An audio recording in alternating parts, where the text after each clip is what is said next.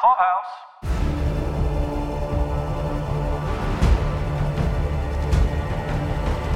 This is Caroline. This is Paul. And this is Mike. Welcome to Conversations with Eliza, your unofficially official next podcast. Tonight we're talking about File Number 8. It was written by Zachary Ryder and Nicole Glantz and directed by Joe Chappelle. Hello, ladies and gentlemen. How are we doing? Welcome back.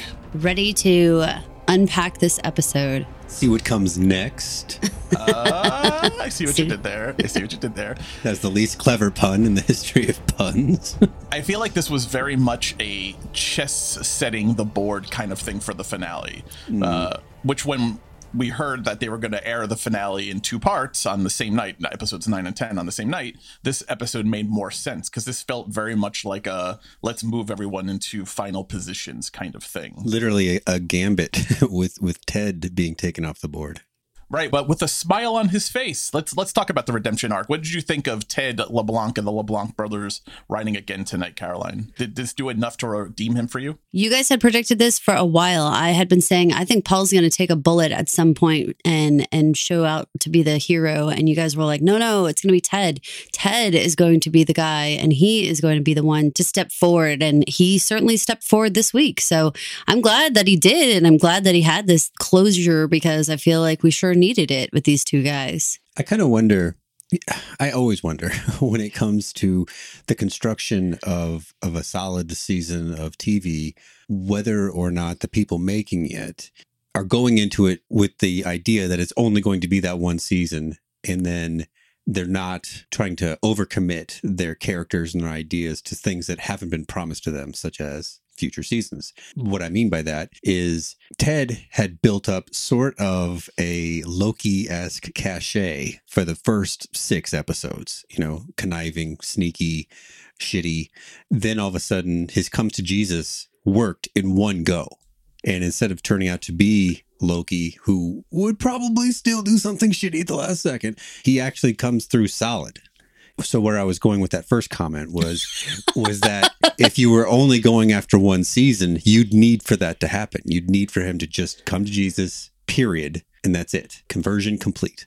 But if you were shooting for a second go, then you might have him, I don't know, right, shit out at the last second somehow. Right. Yeah, I think there's something, though, here that there's so many villains that this show could throw at you if it was going to go for 2, 3, 4 seasons.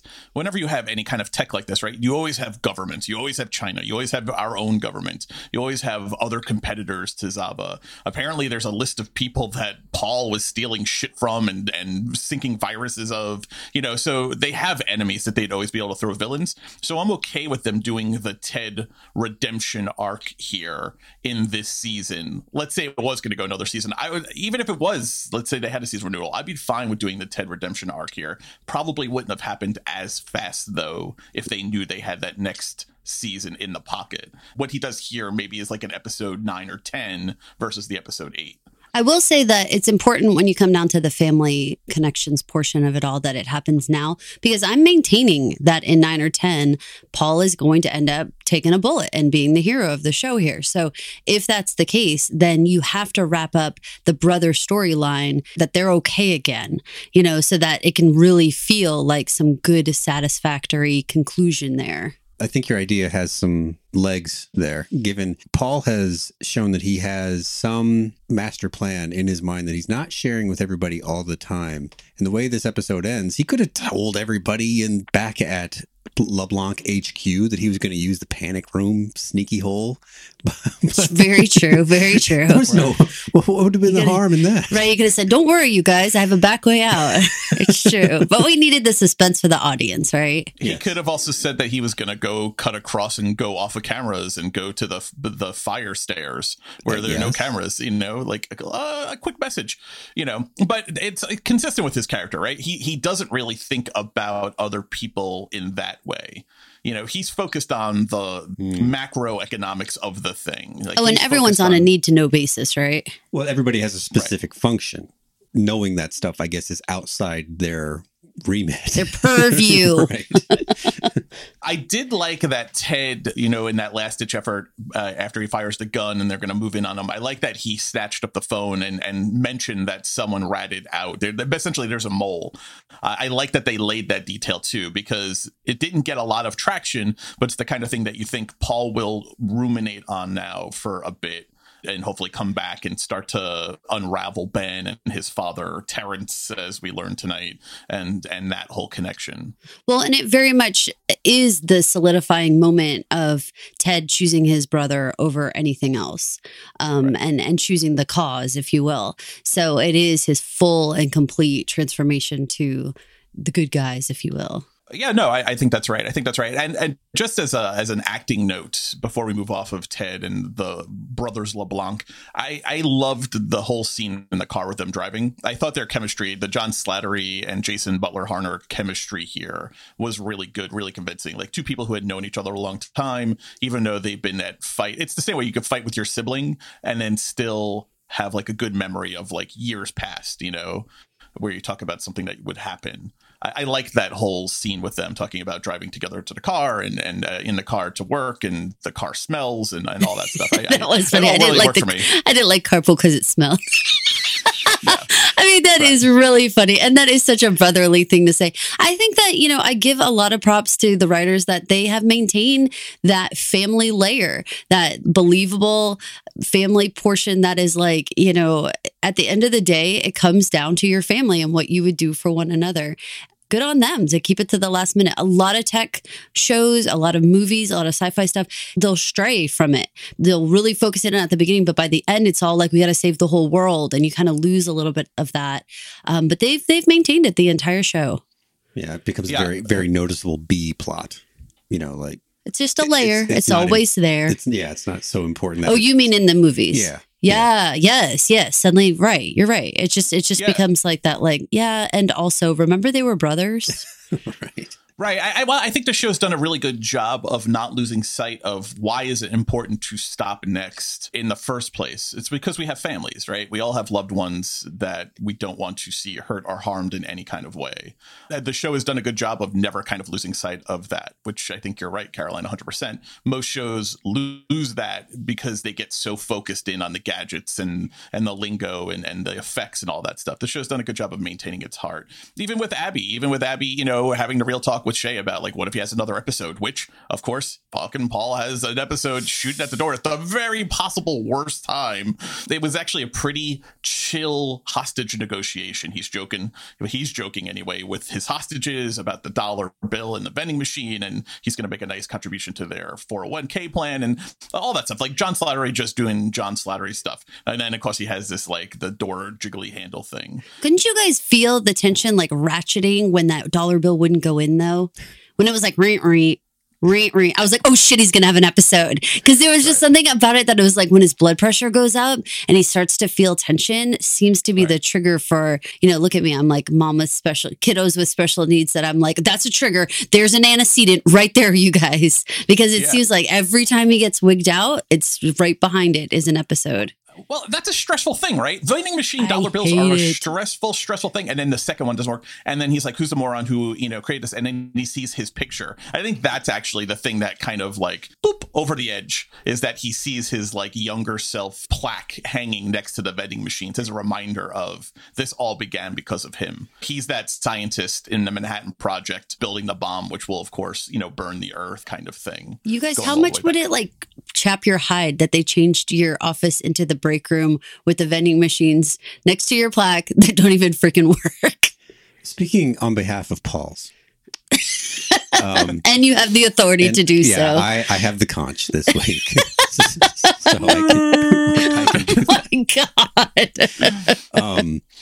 There was a board meeting of Paul's. There was the council of Paul's. There's a vending machine at work. There's nobody's plaque next to it, but it has pissed me off so many times because it just refuses to take any fucking money. And it's like, what is your purpose here, machine? There's two machines. Right. There's a Coke machine, or as the Northerners would say, a soda or pop machine, and like a candy snack machine, right? And you can feed the thing actual money or a credit card. But apparently, with credit cards, it can actually say too many transactions. It just has too many. I'm sorry, I can't hold any more transactions. And it will say that for weeks. And if you do manage to, find that sweet spot of time when it's going to accept the 10 transactions it can between, resets, I go to press my preferred drink. It's Diet Coke. Go ahead, laugh at me, whatever. Who's laughing at you? But I drink Diet Coke. That's my drink too. Don't worry about it. You know what comes out? Diet Dr. Pepper. What? Because somebody illiterate has put it in the wrong slot. Oh, no. I can only assume he's just doing his best, and he's just putting it in whatever he sees in that slot. That's what he puts back in there, and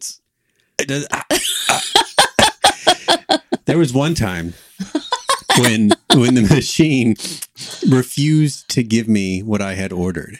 And, there's signs on it like, don't fuck with the machines. And I go, wham, wham, wham. And I did get my food, but it drew an audience, which was not really what I wanted to do. Oh, my God. Like, is everything okay in here? Yeah. I mean, I got one Twinkie, one Ho-Ho.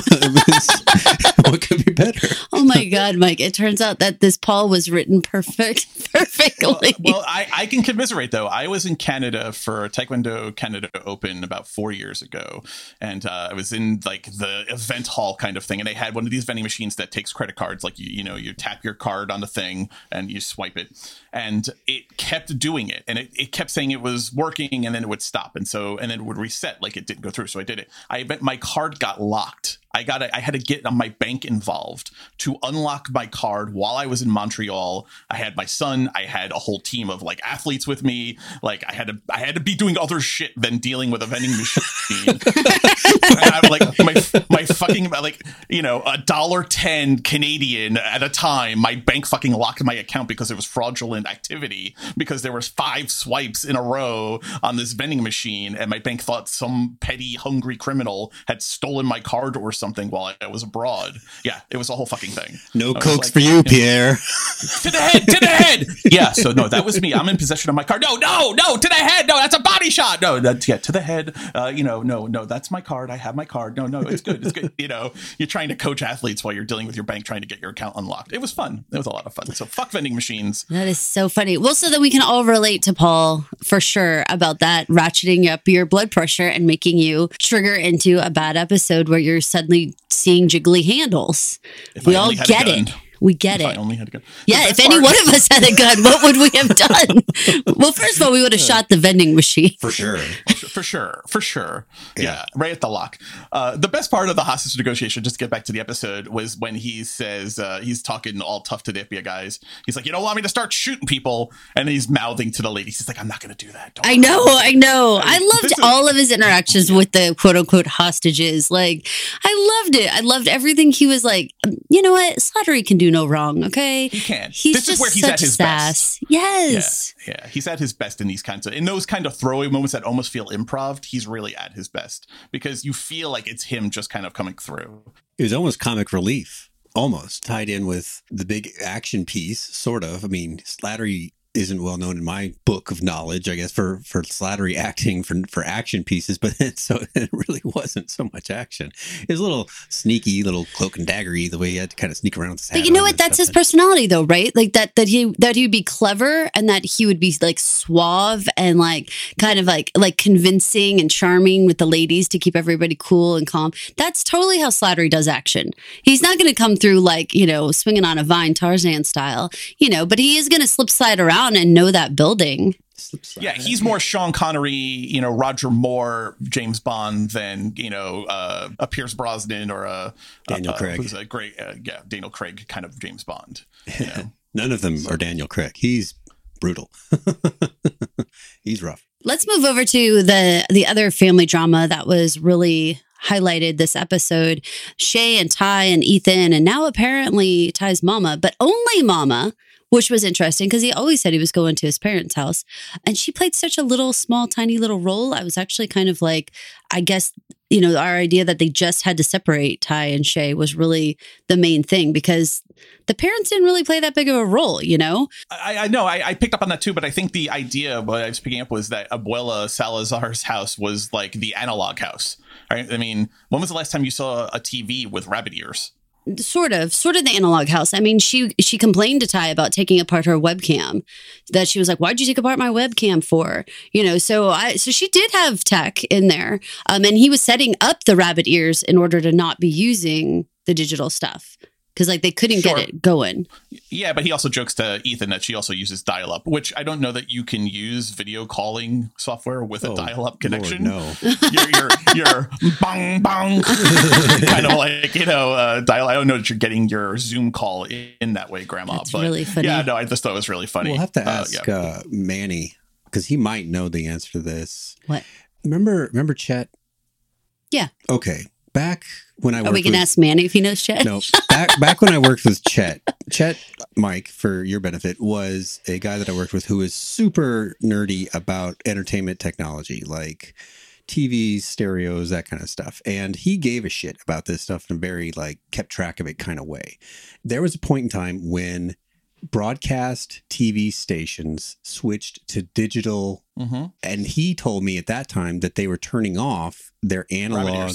Yes, like turning off, like unless you had some kind of adapter or different antenna or something, the standard, 1979 rabbit ear TV was going to cease to receive any broadcast airwaves. In fact, my parents back in Queens had to buy one of the adapter kits. And I remember my father going up on the roof of my house, my child home house, to attach it was like a cord that went off of the antenna on the roof. Because the way it would work for you kids out there who don't know. So you had an antenna on your roof that looked like some kind of alien signaling device that would connect with your rabbit ears. So your rabbit ears on your television would pick up the antenna on your roof, and your antenna on your roof was picking up the signal in the air, and that's how you would get reception.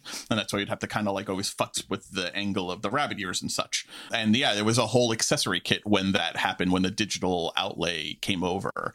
Yeah, I remember my parents having to do it. And when they announced it, I think they gave like a grace period. It was like a year, maybe they announced it, or a 2-year grace period where you had like a switch over. But it's well over. Yeah, no, it's well over. I was surprised. That's why the rabbit ears kind of made me cock my head to the side. I was like, I don't think those would actually work anymore. Yeah. Maybe there's some UHF channels out there. PBS? I don't know.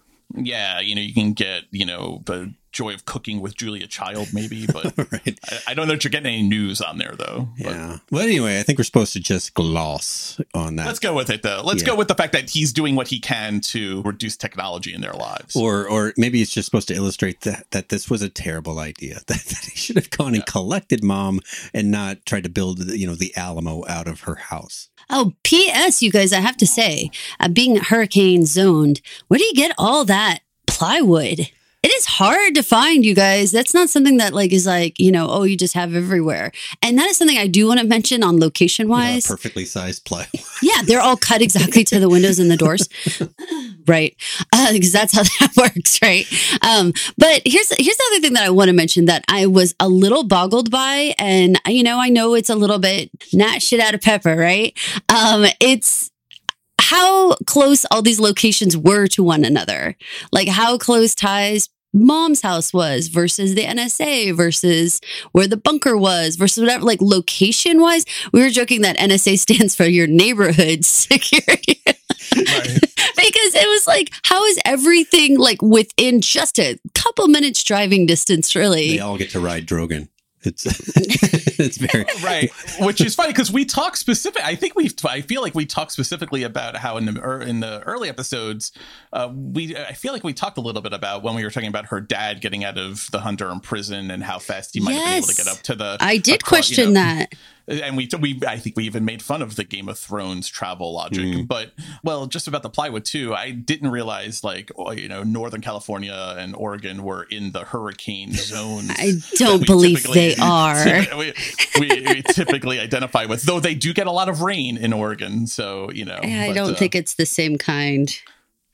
It was very funny. But that being said, it took NSA Mason the entire episode to get to his stranded father and mother, a mom with some kind of wheezing disability. I thought for sure she was going to have the virus. I thought that's what that was setting up at the beginning of the episode. Me too. Oh, yes. Yes. That was so surprising when that just sort of just like, kind of chilled out. I thought we were going exactly for like a COVID-like situation, which, I mean, it kind of made me grasp my pearls there. I was like, oh, geez, what's happening? Right. It's landed in America, right? Maybe she's some kind of aid worker or something like that. And, and maybe it would make sense then that she would have a kid who was in the NSA. I thought that's where we were going to go with it. But no, it was really just to get Mason out of the office. But it's daylight. Dawn has broken by the time he reaches his parents' abandoned car, who I guess stayed there all night. They stayed in the car, I guess. Yeah. I mean, some mom industrial wasn't dead. neighborhood. Yeah, it's some very safe looking industrial neighborhood. But you guys have older parents. Was this a realistic depiction of how they rely on GPS systems of, we're at the urgent center. You've arrived at your destination. And Harold there is like, yeah, we're here. No, where completely. Are we? My parents had a whole situation where they were driving with another couple who would not look up from the GPS to be like, we are going the wrong. They had gone 2 hours in the wrong direction. You know how Waze gets a little creative. 2 hours. Yeah. Carolyn and I used Apple Maps a couple years ago at Rehoboth Beach and follow the directions turn for turn without looking at the entire list of what the directions were going to be. It was really funny. And so we get to the end of this kind of cul-de-sac at the beach where there's structures around us. And, in front is just beach access, essentially. And the instructions that Apple sent for the rest of our journey with our suitcase bags and stuff to go to a hotel were to get out and walk. Oh my God. And walk at the beach access. We weren't staying at the Tiki Hut or something. It's way it didn't bring us to the parking garage or to someplace that was the actual hotel. It just brought us to the beach and then told us to get our suitcases and start walking. I love it. It just got tired. It said, I've taken you far enough. I've done enough. Y'all need to take more responsibility for your own lives, okay? Right. It's like, I brought you through 3 or 4 of these New England states. Now just figure it out. I mean, this is enough. Your next stop is figure it out your fucking self. Right. Just get out and walk straight into the ocean. Yeah, right. Jeez Louise. Walk 120 feet north. It's like, what are you talking? Anyway. It's really funny. But yeah, the reliance on it is real. I mean, I don't even think it, like you just said, that we weren't older people. I mean, we were people who just didn't know our way around and just took for granted that this machine would tell us what to do. There's something weird happening in our life right now that caused a little wire to cross in my mind when they introduced this Mason character and his helper, Natalie. Yes. It seemed like an equal appear, but then actually it turns out maybe she works for Mason. Yeah, she's definitely junior. She's the junior. Seemed to be junior to him or subservient to him in some way. Yeah. So then just cosmically, in my own little, I guess, microcosmically, because it's only in my brain, there's this new Mason on the show. There's a man named Michael Mosley who played Mason in another show that we watched. And then just personally, we've been dealing with a man named Mason. Oh, that's right. In a car purchase transaction. So I all of a sudden, I couldn't remember who was freaking Mason. Oh my God. You were like, wait a minute. Was he talking to me about that Ford Fusion? No, it was the guy with the parents who are lost. I'm confused. Or is it the preacher? The next time you go to the dealership and be like, did your parents make it to the urgent care? Okay. Oh my God. Be like, the fuck are you talking about? You're like, Mason, you should please tell your parents not to rely on it. It's not real. Get enough sleep, children. Yes. Next is have to get you, Mason. Yeah. Paul Rise at the dealership. He's like, I want a car with no electronics in it. Give me a car that I have to hot wire to start every day. Right. That's hysterical. The one with the but the GPS thing made me laugh because anytime there's any kind of GPS thing on the TV, I always think of the Office episode where Michael gets GPS for the first time in his car and he's with Dwight, and Dwight is trying to tell him, look up, it's clearly sending you in the wrong direction, and Michael ends up following the directions on the GPS screen and he goes into a lake. And he arrives back in the office, and his first declaration to the office is, "Today, a computer tried to kill me," and it's a very funny episode. So that's what I always think of. That would be like a good dessert episode. You know, if someone wanted to go and watch this episode of Next, and then maybe needed like a little come down moment, like a little palate cleanser, a sorbet, if you will. Exactly. Yeah, that's funny. And just to be clear, you guys were going to Rehoboth Beach and not Rehoboam from Westworld. You were not going to see the AI system for this latest system of Westworld. Mike, I'll thank you not to ask us about our personal travels. Maybe which AIs we do and do not visit. That's very funny. Maybe we were, in fact, in charge of that situation, but we don't want to take any credit for that. Let's get back to our show. Caroline's a host. Let's say, and not like any of that like old Jen where it was like metal body. She's like full like skin. No, I'm like supple. She's got a maze in her scalp. Yeah. What did you think of Ethan bringing up Eliza? We haven't heard Eliza's name, our podcast namesake. It hasn't been mentioned in a while, but Ethan's still holding on to that. Says, Eliza was right. And Ty's like, what are you talking about? And how Eliza had predicted that they were going to break up. It's funny what kids pick up on, what they hold on to, what they remember. You think Ty has any kind of like bad feeling here? Like he has taken his son to this now blacked out area away from his mother and family. And maybe it's dawning on him that he has made a horrible, horrible decision here. Two things. Yes, for sure. To answer that question directly, yes. I believe that A, he wishes he brought that goddamn shotgun.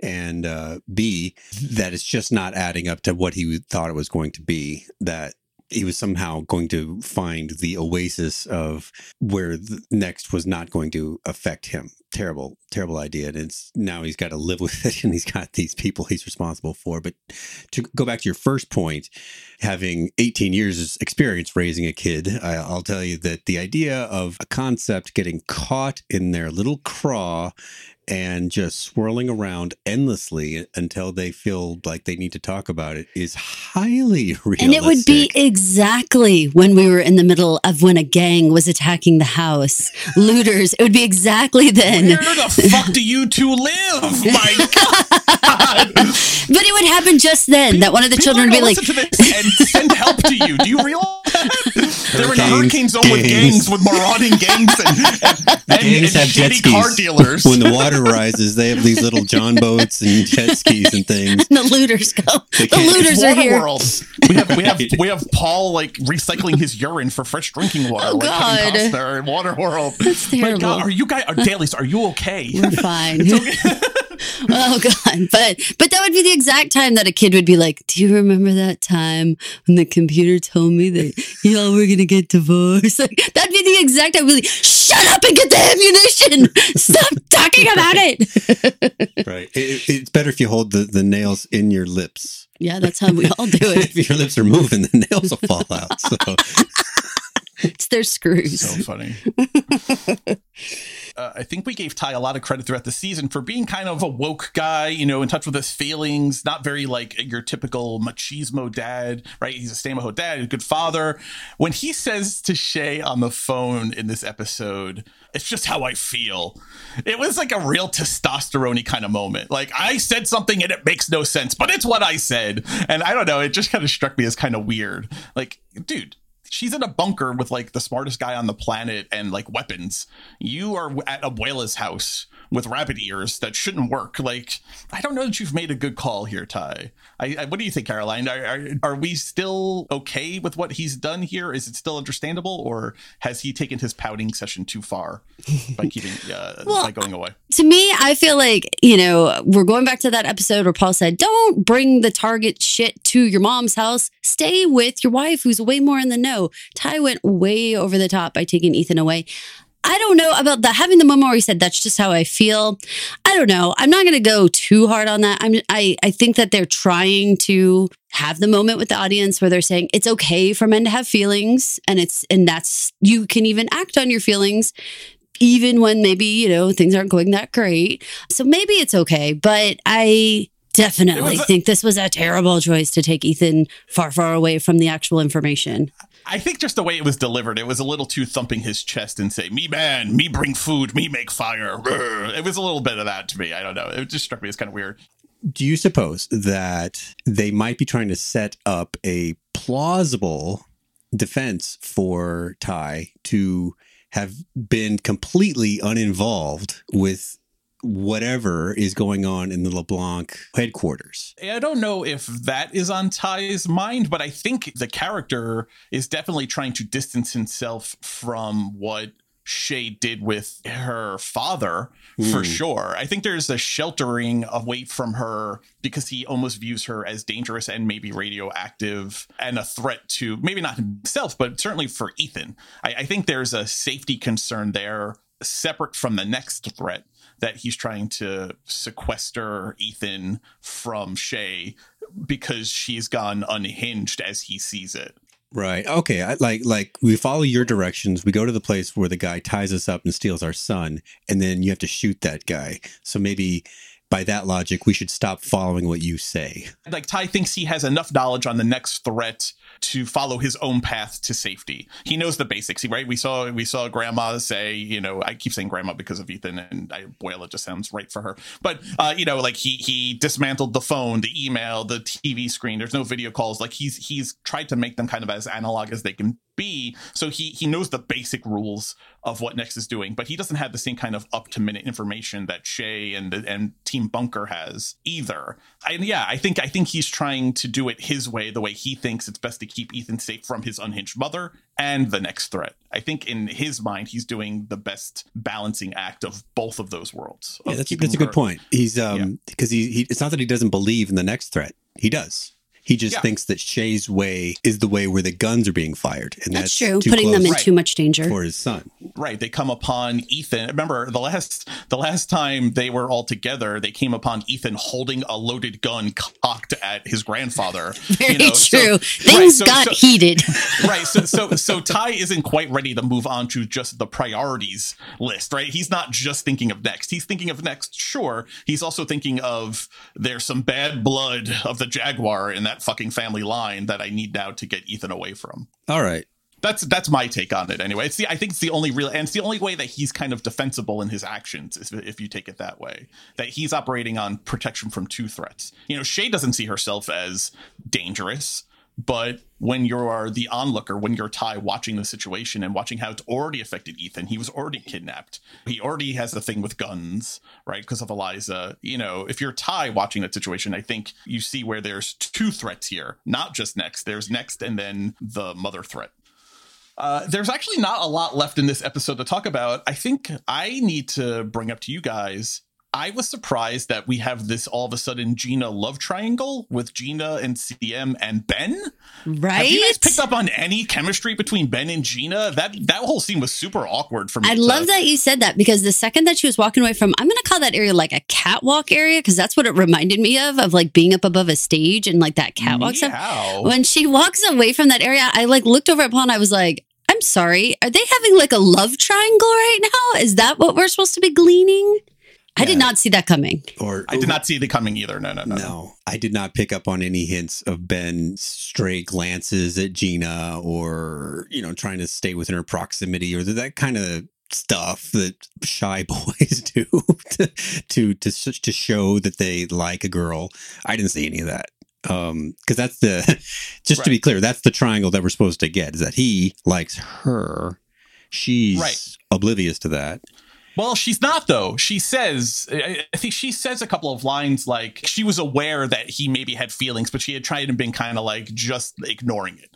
You know, the way like, you know, someone likes you, but you don't want to make it awkward and you don't want to like lose a friendship, and you also have to work with them maybe. So you just kind of act like it doesn't exist. She says something to him in the hallway like, yeah, I got that, but I didn't really want to do anything with it. Or she was just feeling herself, or she's like, yeah, I mean, everyone wants to bone me. I mean, come on. I don't think it was really that. I think it was more like, I think she sensed something there, but yeah, I didn't pick up on that. It made me feel like maybe there was like cutting room floor scenes between them, you know, back at the office, you know.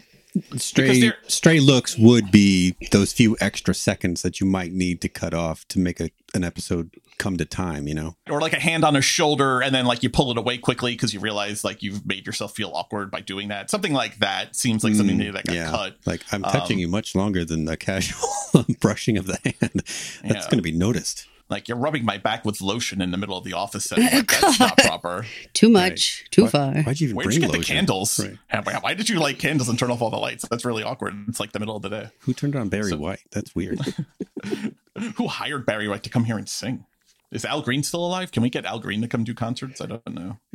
What did you think, Caroline? Were you shocked by the love triangle coming out of nowhere? Yeah, I didn't see this coming at all. I think it's so like, wait, what? I agree with you wholeheartedly. There has to have been either deleted scenes or it's possible, you guys, if we went back, maybe we'd see it. If we had it in our mind and we watched just Ben and paid attention to every little thing that he did concerning Gina or anything else, maybe we would pick up on more. So maybe that's a little challenge to our listeners. Go back to episodes 1 through 8 and see if you pick up on the love triangle. Maybe there was more there.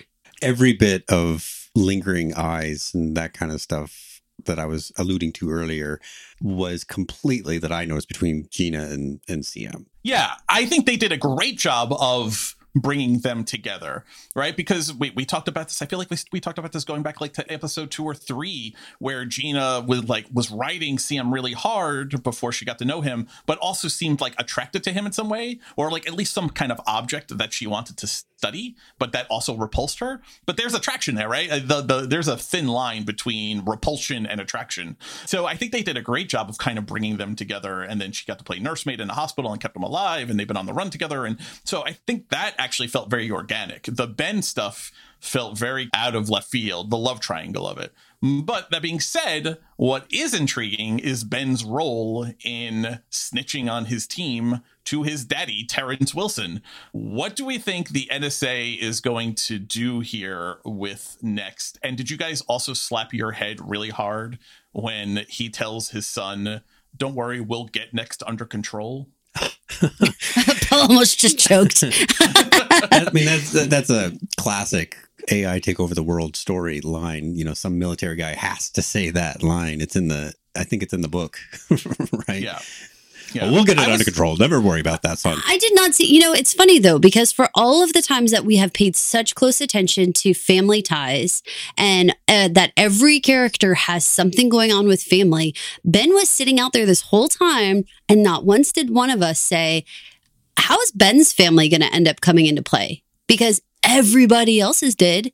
No, but we did say Ben is going to be the weak link in the team loyalty structure, though. We did say that. Props to that. We did say that from word one. We just thought it was going to be him going up the chain at the FBI. But of course, it's his family. It's going to be through his family that he betrays the team, not through his job. So that is kind of on brand for the show. It just took a while to get to that twist reveal. There's a little bit of that with his dad and Natalie that I wish the show had somehow found enough time to grant them a little extra screen time earlier, because all of a sudden, like, we were watching and say with the Natalie scenes, Caroline was like, who is this girl? You know, is she one of the next important plants, or is she? Because how she kept glancing over so many times over to Mason, I was like, oh, does she, like, what part does she know? She's clearly, we're supposed to be paying attention to her, but then it was like, what is her deal?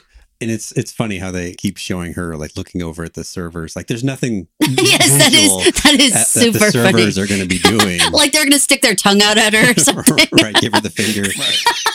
But it's very dramatic to like look over and like hear the fans. Right. Well, I got the sense.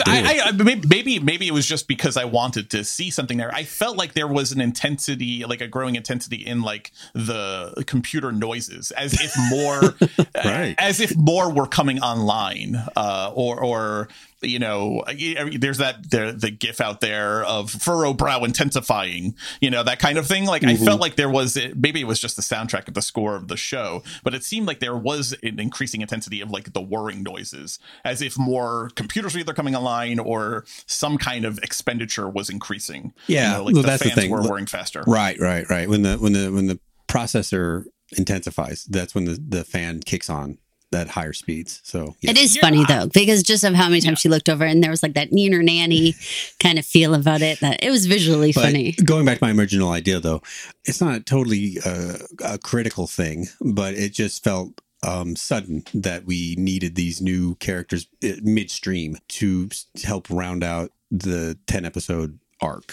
Yeah. And well, they're necessary for the story also, right? Because you need her to call Mason at the end and say and leave that voicemail where she, you know, exposits for us that there is a growing lag on the server in the server farm because something is drawing more and more power, something is growing, something is taking up more and more memory space. It's, you know, like a virus literally kind of taking over more and more of their server farm, and it's causing a growing lag. So you know what might have done it is if maybe Natalie had been at like the intake scene when they were bringing the next server into that little Faraday cage or whatever that they put it in. If she had been like they're signing off on it, that might have been just like, I don't know, the connective tissue continuity. Yeah, like introduce her in 7 so we can actually see her or Mason doing something in 8. Yeah.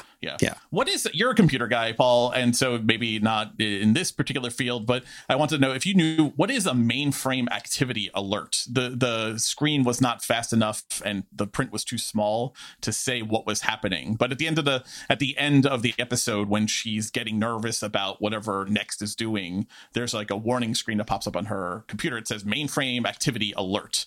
I think mainframe, I think of like main computer, but I didn't know what activity alert could possibly mean. Yeah, I don't work in an environment that uses like that kind of mainframe style technology. But if I had to just make up something, just because you asked right now, it would be simply just something unusual, something out of the ordinary, something that breaks a threshold of normal activity that requires a human to look at it and decide what happens next. Because the drink, right? What happens subsequently, and that's what I can imagine that would be like. For instance, a few years ago, I worked at the Blood Center here in Houston. And I was looking for a piece of software that was very specific. I don't remember what it was. It was like a font or just, you know, some image converter, something like that. And when you do that, you can accidentally go to shadowy places of the internet where, since they know you want to install something, they might put some piece of shit in that installer that's going to screw up your computer in some way, right? Yep. And so I went to one of those sites, and something must have happened equivalent to a mainframe activity alert, because within 3 seconds, my phone rang and it was IT saying, "Did you just go to this website?" And I was like, "Oh, yes, I did. I was looking for something." And then they explained that they saw that and that I needed to take these corrective steps. I wasn't in trouble, but it was shocking that for such an organization like a nonprofit like that they would have been so organized. But right. You know, they're regulated by the FDA, so I guess that makes sense. But also just the speed with which it happened, that a phone call was actually generated to me specifically right then. So that's what I'm guessing is just like, hey, I need a human to look at this. Had you just explained that you needed to buy guns quickly for the gangs that were about to invade your house, they probably would have been more understanding about your going to the dark web sites. Yeah, right. So, right. To do your PayPal checkout. Lots of guns. Your PayPal crypto. By the way, PayPal now into crypto. I keep getting offers from PayPal. If they'll give me like money if I buy like $100 worth of crypto, like I get like a 20% bonus. So if you're into the future of dark web transactions, go get your crypto. Yeah, I don't trust currencies. I don't trust it.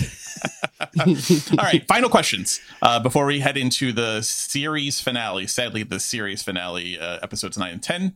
If you were going to take down an infrastructure and you had water, power, communication, and transportation, what would be the first 2 that you would attack? Caroline, you go first. Water, power, transportation, and communication. Communication, for sure. communication makes sense to me because we see in this episode next goes after the Alabama power grid first, and then the Denver water grid takes those first two things down. And Shay says that they're two of the four infrastructure things that you need for a society to not fall. You attack water, power, communication, and transportation. I can say, having been in multiple disasters here in Houston area, that you can do fine without water and electricity, but the second communication goes down, panic really sets in. So that alone, really, and honestly, transportation too, because when we're here and the flooding starts and we don't leave the house, we can't get out of the house unless you had a boat or you want to swim, but we don't. And so the three typically are knocked out, and we're fine so long as we can communicate with everyone. The second that goes down, panic is extreme. It's only happened once. Where we really we had a kiddo who was away from us. And that one time, boy, that was the worst. How about you, Paul? What are you attacking first in the four categories of infrastructure needs? Well, if I am an AI and I need certain things in order to keep doing my thing, one of those things is definitely power. And another of those things is probably communication, unless I'm already in that area. So I might limit communication because I might have that ability to wind down the capacity in some way without disabling it completely. But if I'm an AI, I think I would take out water everywhere. It may not be an immediate effect, like Caroline was saying. You can go a little while if you're a human without immediate access to water. But once your shitter fills up and it stops working, yikes, and you don't have access to clean water, things are going to start to get bad for you as a society. You know, if there's no place to go that has what you need to actually keep living and live cleanly.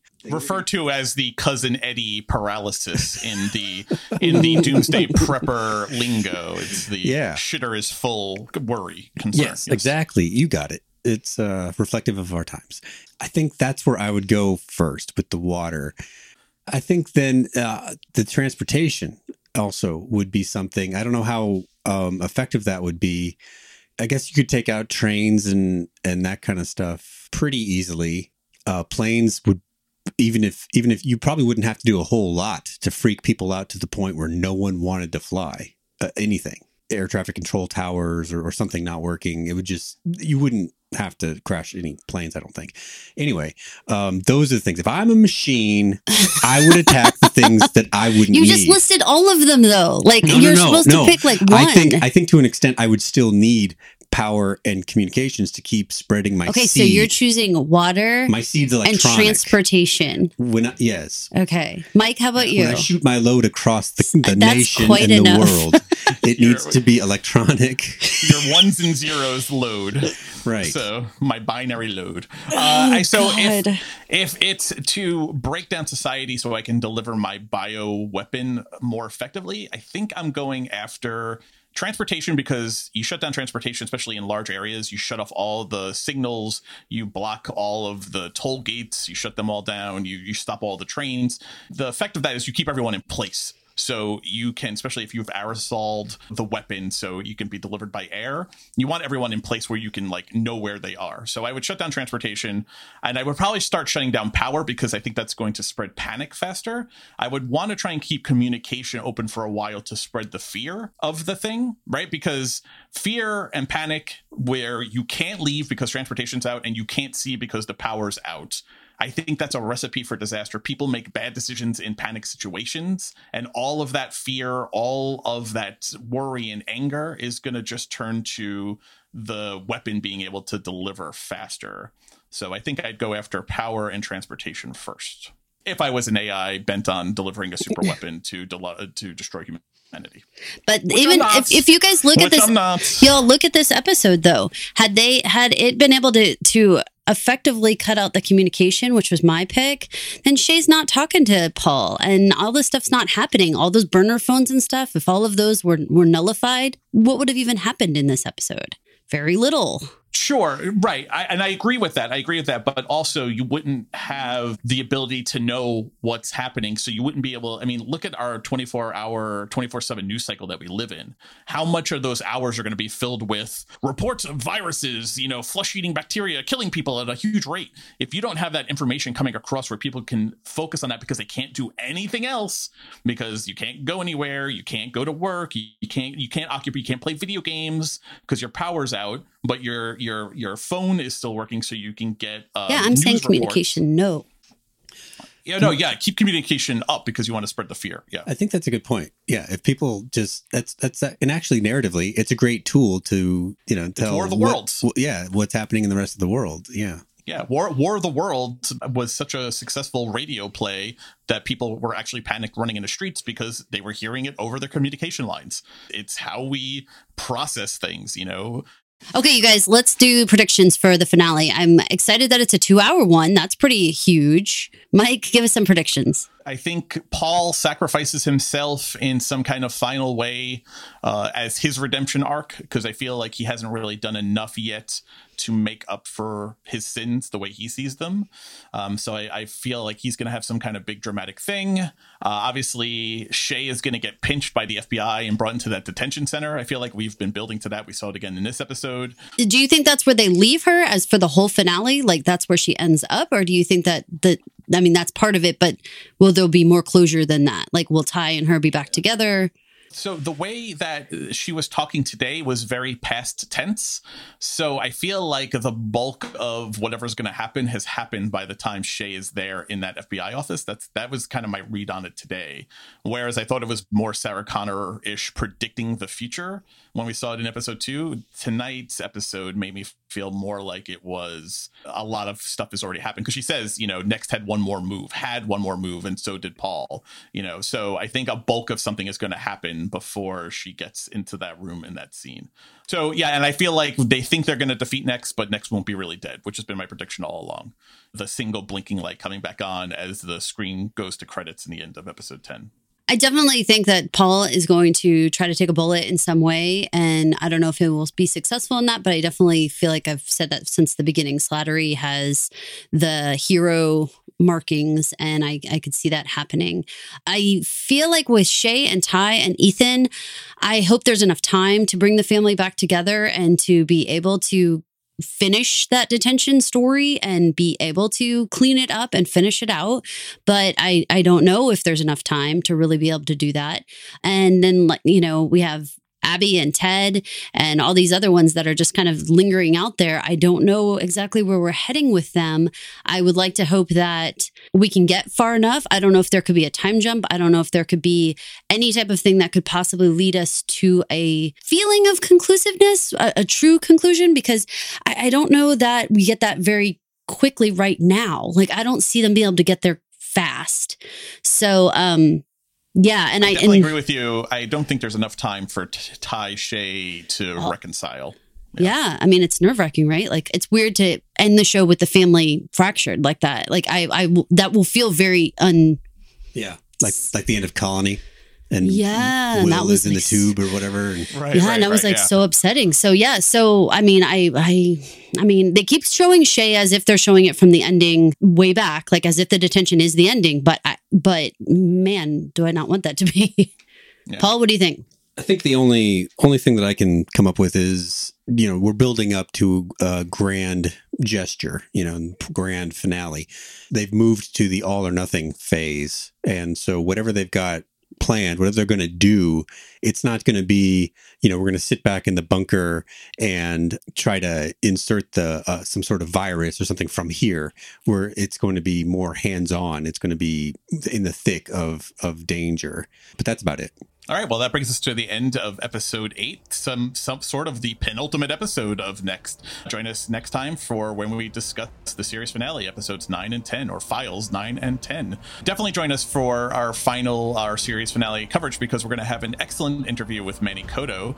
He's going to sit down and talk to us. He was here for the first episode. He'll be here for the last one. So we're really excited to talk to him about how the series shook out and all of our questions. So we definitely hope you come back and join us.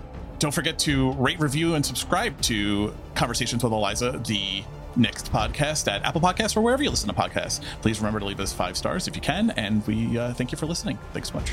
This is Caroline. This is Paul. And this is Mike. Thank you for listening. This has been an original Pod Clubhouse production. Pod Clubhouse is a podcast network dedicated to encouraging collaboration among podcasters and friends to bring a fresh voice and diverse perspective on a wide array of content. Please visit and leave a comment for us at podclubhouse.com. Rate, review, and subscribe to our podcast feeds on Apple Podcasts. Follow us on Twitter, Instagram, and Facebook. You can find us at Pod Clubhouse. Our DMs are always open, and we'd love to hear from you. Pod Clubhouse.